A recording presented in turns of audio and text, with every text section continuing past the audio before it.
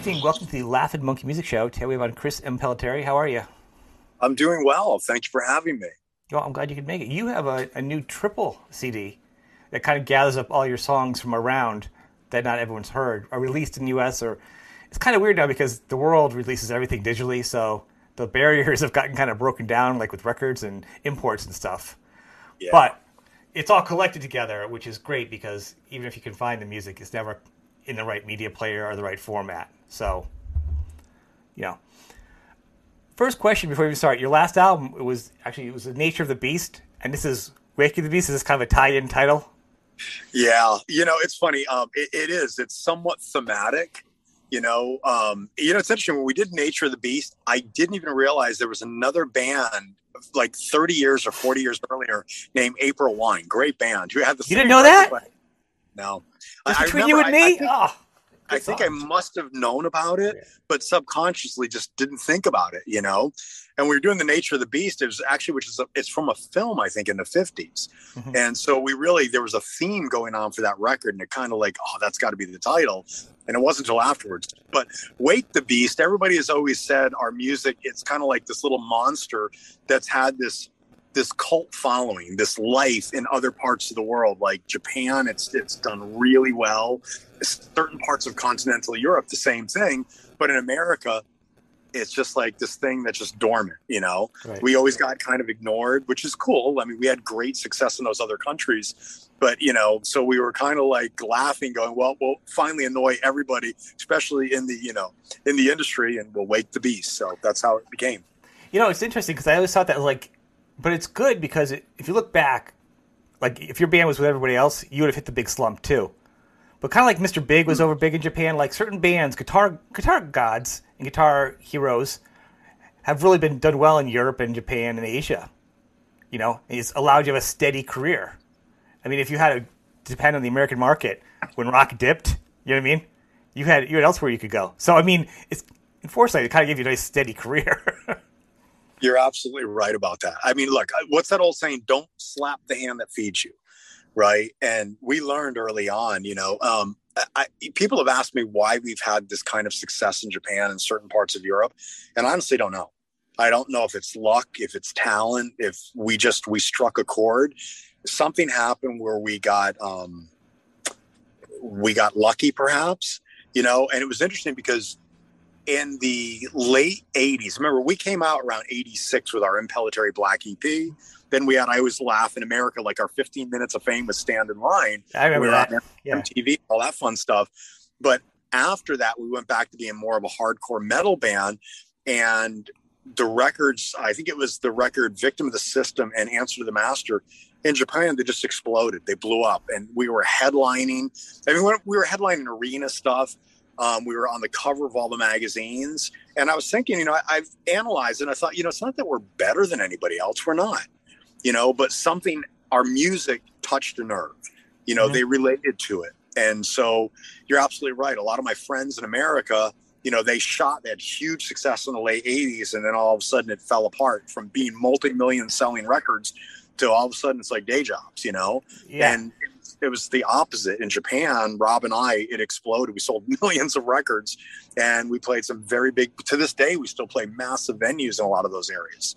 So it was definitely a gift, luck, whatever. Maybe they can say the last name better too. Maybe that's the trick. So, but like I said, it is a good thing. It's steady, and I've been aware of you on and off through the years. But now there's more things on media where I can hear you.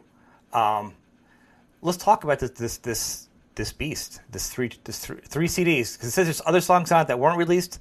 Do you have special songs? How was the whole thing put together?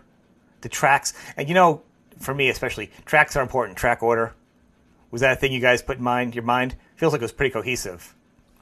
For the most part, we try to do the best we could. It's really difficult choosing songs because, I can see behind all those beautiful guitars. So you're obviously a musician, right? And when you write something and create something, it becomes almost like a child, right? You're really passionate. And so the same thing with us. It's really hard to pick your favorite child. And it really is true. I can pick my favorite child, by the way, just for the record. No. We heard that. No. But in all sincerity, it is kind of like that. So I could never pick, one of my daughters over the other. I love them both equally. Same thing with our music. And, a lot of times that can be problematic because a lot of times with the music we've created, I don't have a bias. I don't really know, is it great or is it bad? Does it suck? I don't know because I'm so close to it, right? Yeah. You may hear it completely different than the way I hear it. And so really what we did with this record is we really thought about over the years, when we play concerts in Europe or Japan, what do the fans demand? What do they seem to like or embrace, right? What do they not like? And so we kind of started to think from that perspective, what is the stuff that we always, we have to do live or the stuff that the songs that talk about the most. So that at least gave us the beginning of, all right, these songs should probably make the cut. And then also what we would do is we'd sneak and look at these, whatever these torrents are, wherever people would rip stuff and put a bundle up. And there'd be comments, and you read comments. Some of them, it's great when they're like, "Oh, you guys are the greatest thing ever. Why aren't you guys more popular?" And then you read ones, "You guys suck. You play too many notes, whatever." And so you start to get a sense of what do they like, what do they not like. Right. So that made a huge contribution to how this 3-song anthology was put together. There's also something really important, which I've gotten a million questions, so I'm going to just jump ahead in case you're going to ask it. People keep going, "Is this remastered, remixed?" No, absolutely not. Why would we molest something we spent a fortune creating? We had the best mastering engineers in the world working on these records. Same thing with mix engineers. We've always spent a fortune on our records where we probably, for the most part, always lose money making these records. But with the exception of Stand in Line, which is not my favorite record by any means, but all the records around it, the production is always massive. So really what this is about, in certain parts of the world, yes, our music's been accessible and people were able to buy it. But for the majority of places outside of Japan and certain places in continental Europe, people that like the band, unfortunately, were forced to buy, the exports or whatever. And they pay a fortune for that stuff. And so, but we were also legally bound where we had no control. We could only release records in certain countries or market because they were like the underwriter, right? The investment banker. They paid for it. They had the rights, the license. So it finally came up where, we finally own everything. Now we can bring it to the world. So that's what we've done. Okay, I get that. It's pretty fair. I think, as I think about your music, like popularity and not, I almost feel like when you came out, you almost straddled like 2 or 3 different worlds because you were fast, but some of your riffs were actually kind of thrashy, but the vocals were different. So I almost feel like you were kind of like in a couple different swim lanes. So I wonder if, that was a challenge too for some people. Because some people just like they're easy songs, or you know what I'm saying, or they're thrash. You kind of had a lot of sprinkles of everything in it. That's what you guys are. Epic music. I'm glad that you hear that because it is true. We have to be careful with the speed thing, right? That a lot of that I brought that onto myself, the attention and all of the ridicule and all the stuff. Look, as a kid, I was always, I started playing guitar because I had lost my parents when I was a little kid. And my grandmother got me to take music lessons for years and learn music theory and understand how classical compositions were structured and learn all that stuff. And then when you're young, when you can start playing really cool stuff, really technical stuff, you play it really fast, you feel really good inside, right?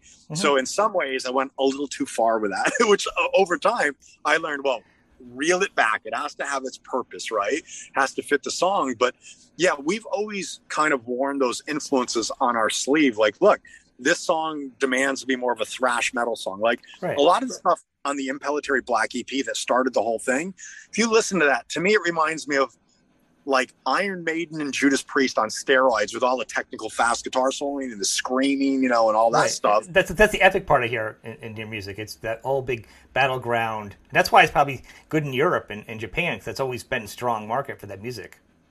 That makes sense. Yeah, I guess so. But, but a lot of it also has to do with the expression and the frustration. For me, the speed thing, people thought it was just about, I'm showing off. It was never about that. It was really, I think, losing my parents when I was a kid, the frustration. It's the reason my grandmother got me to learn how to play guitar in the first place. She thought I needed something to express myself. And a lot of that to this day, I guess, comes out in some anger, whatever. But, that's unfortunately how it started, to be honest, the aggression, Now everyone knows. Now it's going to be like, if you put out a slow album, they're going to be like, oh, he's in therapy now. Oh, the music sucks. And I may be, which is great. No one expected that one. That's the album we were expecting. That's hilarious. I finally do my Gary Moore blues record. They'd be like, Xanax therapy. Okay. Yeah, that's right. It's some good meds, right? Prozac. That could be the title, your working title too, the Prozac Blues. You got the whole, you do a whole theme there on it. But on this, it is serious. I do hear like a lot of types of music, and it's fun and I enjoy it. But I do wonder if that's why the American market, because it was like either like glam metal or hard rock, or you just totally to thrash. And if you're totally deep into thrash, you were not going to listen to high vocals like that. Very few bands, maybe Anthrax and Joe. But I'm saying overall, you were not going to listen to the epic Iron Maiden vocals. But then if you were into this band, Iron Maiden, no, they had the solos, but they weren't as fast as you. So I think that's where you were probably trying to find a niche there. It was like people were really focused in on that. Early on, though, you had a singer. You had Graham come in for one album, right? What was that all about? What? Was that a? Well, Graham Bonnet actually did 2 records during our career. So what happened was when we did the first record, which is the Impellitteri Black EP, it's really just a 4-song EP. It was what started it all. And we were very poor. We didn't have much money. I'll never forget. We recorded at Baby O Recording Studios in Hollywood. And it was funny. We were in room A tracking live, almost with like a bunch of room mics playing live. In room B, our engineer kept moving between us, and Gene Simmons of Kiss was writing demos for the Kiss record. And we were playing, and we were just, I don't know, it was a good night, a good week, whatever. We were just playing well. We didn't have the money for the big production, but we were capturing the band live, almost like putting up an iPhone today in a concert today. And it blew up. We got signed. I remember Kerrang! Magazine, which was at that time was the biggest metal magazine in the world. It was out of England and London. Yeah. I'm sorry, London and England. And I remember they gave us 5 out of 5 stars. They called me the next guitar player. I think they were the ones who started that ridiculous fastest guitar player in the world, which is not true. Never has been. But I think it was started by them. And, we just all of a sudden we had a career, but then came a problem. We started doing really well. I remember even on Sunset Boulevard, we called the Sunset Strip like the Rainbow Bar and Grill. Right. They had a massive billboard of me on the Impellitteri Black EP during that time. So we had a huge buzz.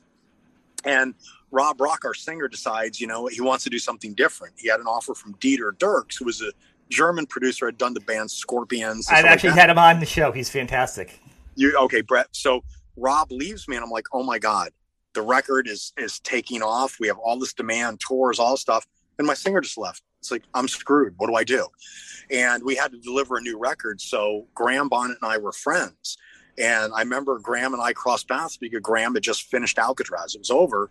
And I lost Rob. I was like, what do I do? And now it was hard because, Graham is an amazing, talented singer. Oh, yeah. But I couldn't put him in thrash metal, more like, Lost in the Rain and stuff on the first Black EP. So we literally had to write music. I remember the first song I wrote was Stand in Line, and I actually wrote the riff on a keyboard, right? And I remember bringing it to him, and he started singing. I was like, I got chills. I was like, wow, this is great, but it's not Impellitteri, right? It really sounds like Rainbow. So we decided, let's do more of almost a tribute to Rainbow, which gets a little too watered down for my taste. But we went in that direction with it. You actually do a Rainbow song in there too, right? You actually do Since You've Been Gone. Yeah, we did. Yeah, we did that, and we said Rainbow. I thought over the rainbow, somewhere over the rainbow. Yeah, it was. Record was. It's listen. I will always be grateful and love that song "Stand in Line," and what that record did for our career in Japan. It was. I can't tell you what it was like. I hear always artists go, "Oh, the Beatles," that guy. It was, we'd walk out of a hotel room and there are just thousands of kids everywhere. Just insane. We had police, security. I don't know what happened, but we touched a nerve at that time, especially in Japan, with Stand in Line.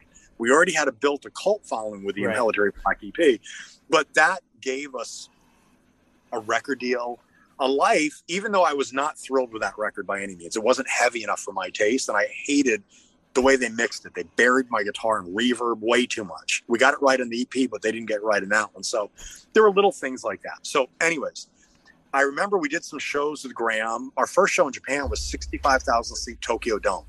And then we did, the last show we did was actually Impellitteri and the Pat Travers Band. And we did the San Jose Civic Auditorium, which is wow, that is two bands that would not really kind of see together. Yeah, and it was sold out. It was packed. We played great. I remember it was just amazing. I remember it was on my birthday.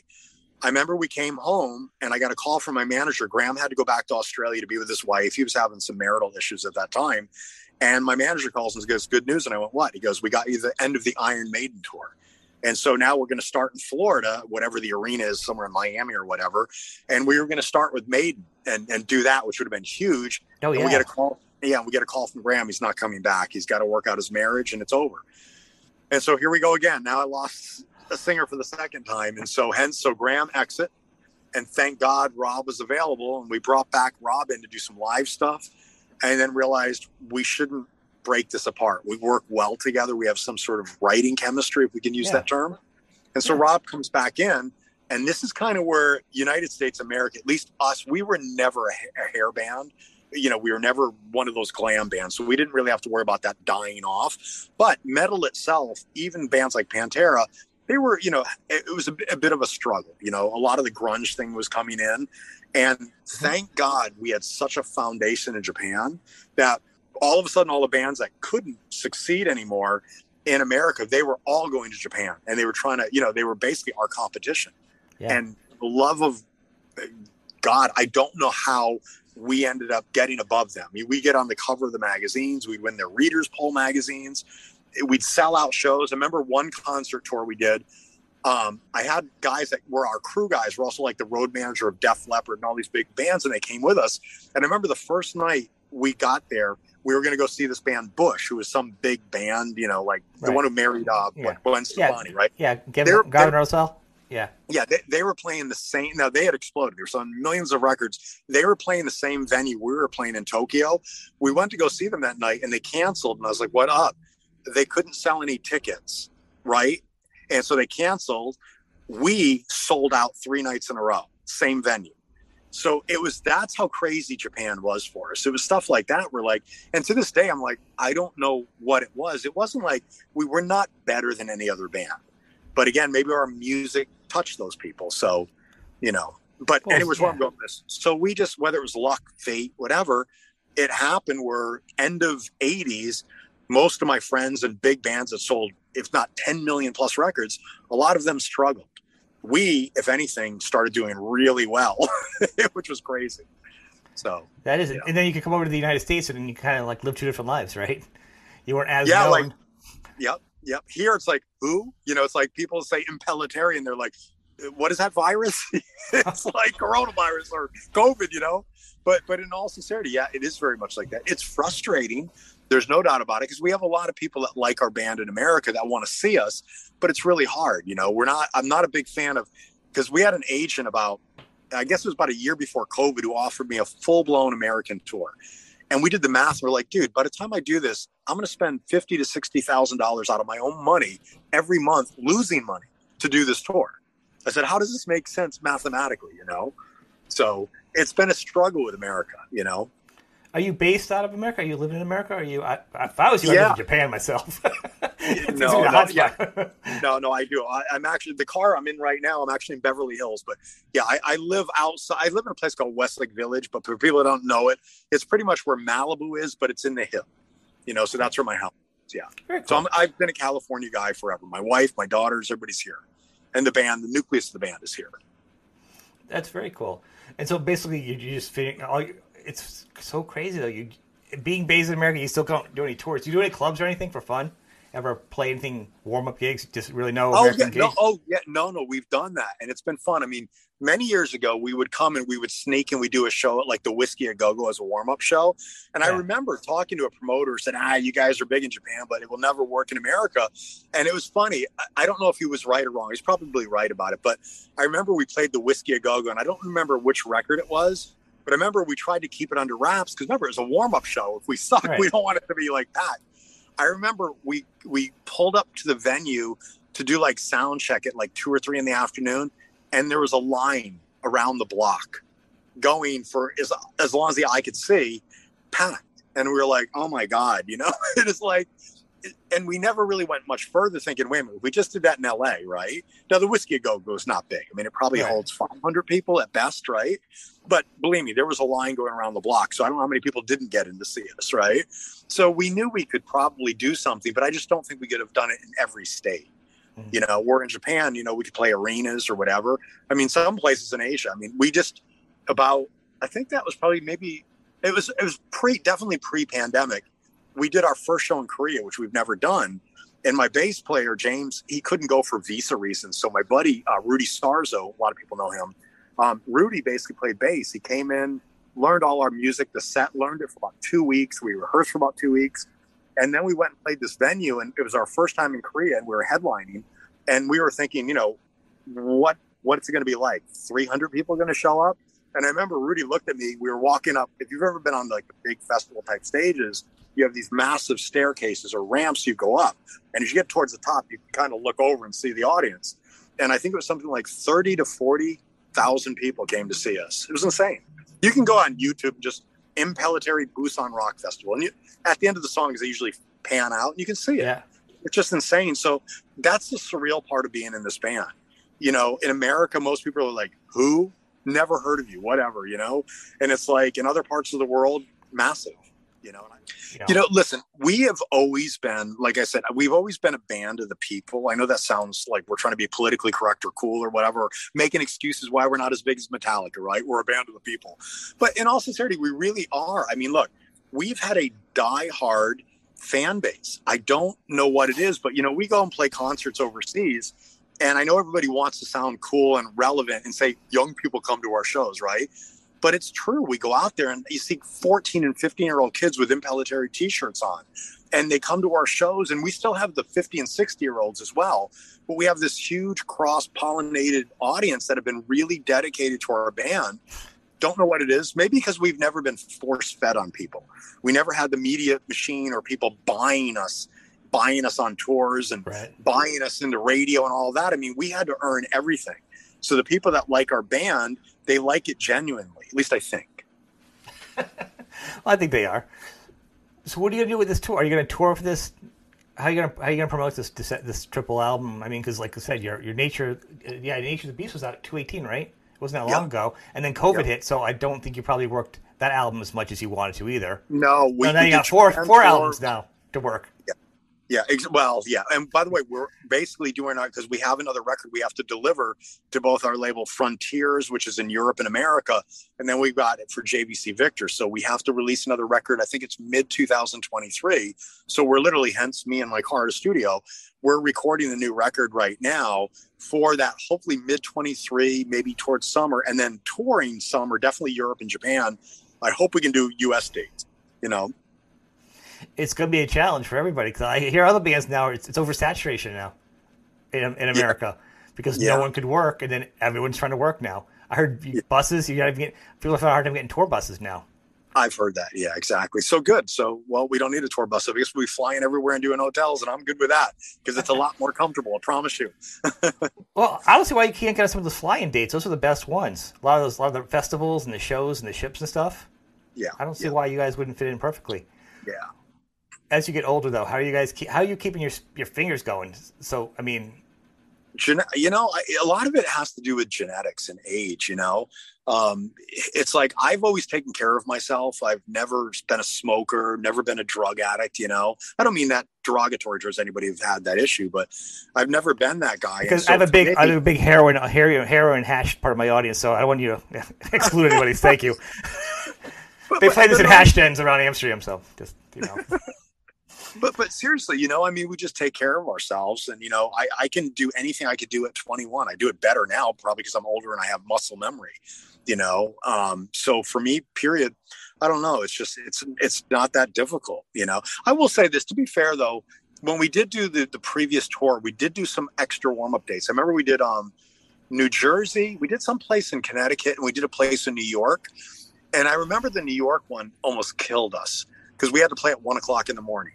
And I was like, this is the first time I was like, I'm too old for this. It's like, I can go on at 9:00, no problem. 1:00 in the morning when you're traveling all night or you're flying in or whatever. It's like, that's brutal. I don't know how you guys do it. I'll be honest with you. I say, like, I just went to a show recently and it was awesome. And I actually live in Connecticut. So I went out and saw this band, love the band, but I'm waiting for the band to come on. It's like between 7 and 8. And I'm standing. I'm like, man, I should have brought like a beach chair or something. I'm so old. I'm like 52. I'm like, I don't standing anymore. I don't know how you guys can perform a whole night, get on a bus or something and travel and be in a good mood and keep performing. It's hard. Yeah, I think, the traveling part is hard. I got to be honest. This is another thing. Maybe because we're always popular in places overseas, we got spoiled because, you go to Japan. I mean, it's like we're flying a lot of times private, which is people again go, you have a private. It's like, yeah, I mean, the record company paid for a lot of that. But I mean, we're treated like we're spoiled. Let me put it that way. In those markets, so when we're traveling, believe me, we're getting a full 8 hours sleep. It's great. Good. You know, I mean, maybe take a little Xanax and good night on the flight. You know, wake up, hey, I'm there, and I feel rested. You know, go to the hotel. The hotels don't suck. I mean, they're all really nice hotels. Versus, yeah, in America on that tour where we're losing a fortune, it's like, oh my God, what flea bag are we staying in tonight? You know, if someone's sleeping on a floor of the tour bus or whatever, you know. So it can be challenging, but you know, you gotta be motivated and want it. And I love playing, you know? So, you know, I guess at the end of the day in America, the sad part is, I mean, I realize we better do it soon or else it's going to be too late. You know, I mean, it's just a reality. So the question is, can we make it work financially? And then can we tolerate what you're saying? Because it's not really as hard on me, right? I mean, I still like everybody else. I'm older than you. So I definitely need my sleep so I can shred and be at my best. But the hardest job for the band guy is probably Rob Rock, the singer, because he backed himself into that wall singing all that high stuff as a young guy. Yeah, I mean, that's crazy. It is a lot of it's genetics because he can still do a lot of that without problem. But if he's exhausted, like any human being, it's hard. You know, if he's well rested, no problem. It's like he's, 15 again. That's insane. That is really, but it's good. It's good. I'm glad to hear that. You know, but those are things I'm thinking of because as you get older, you're like, oh, I wish I didn't write that song in that note. I wish, you know what I mean? Like the forethought. I've talked to people and they're like, I could just kick myself now for doing my biggest song. You know, at that octave, maybe I could have just pulled back a little bit. I heard that from friends, especially with David Coverdale. Love David, love the Whites and stuff. But they used to kind of like jokingly said, he backed himself into the wall with that stuff, you know? Right? I mean, you just can't win. And then if you're sick and everything else, I mean, so. But there are singers that are still doing it, and it's good to hear you guys doing it too because you know your songs really need it. You know, you'd be kind of out there.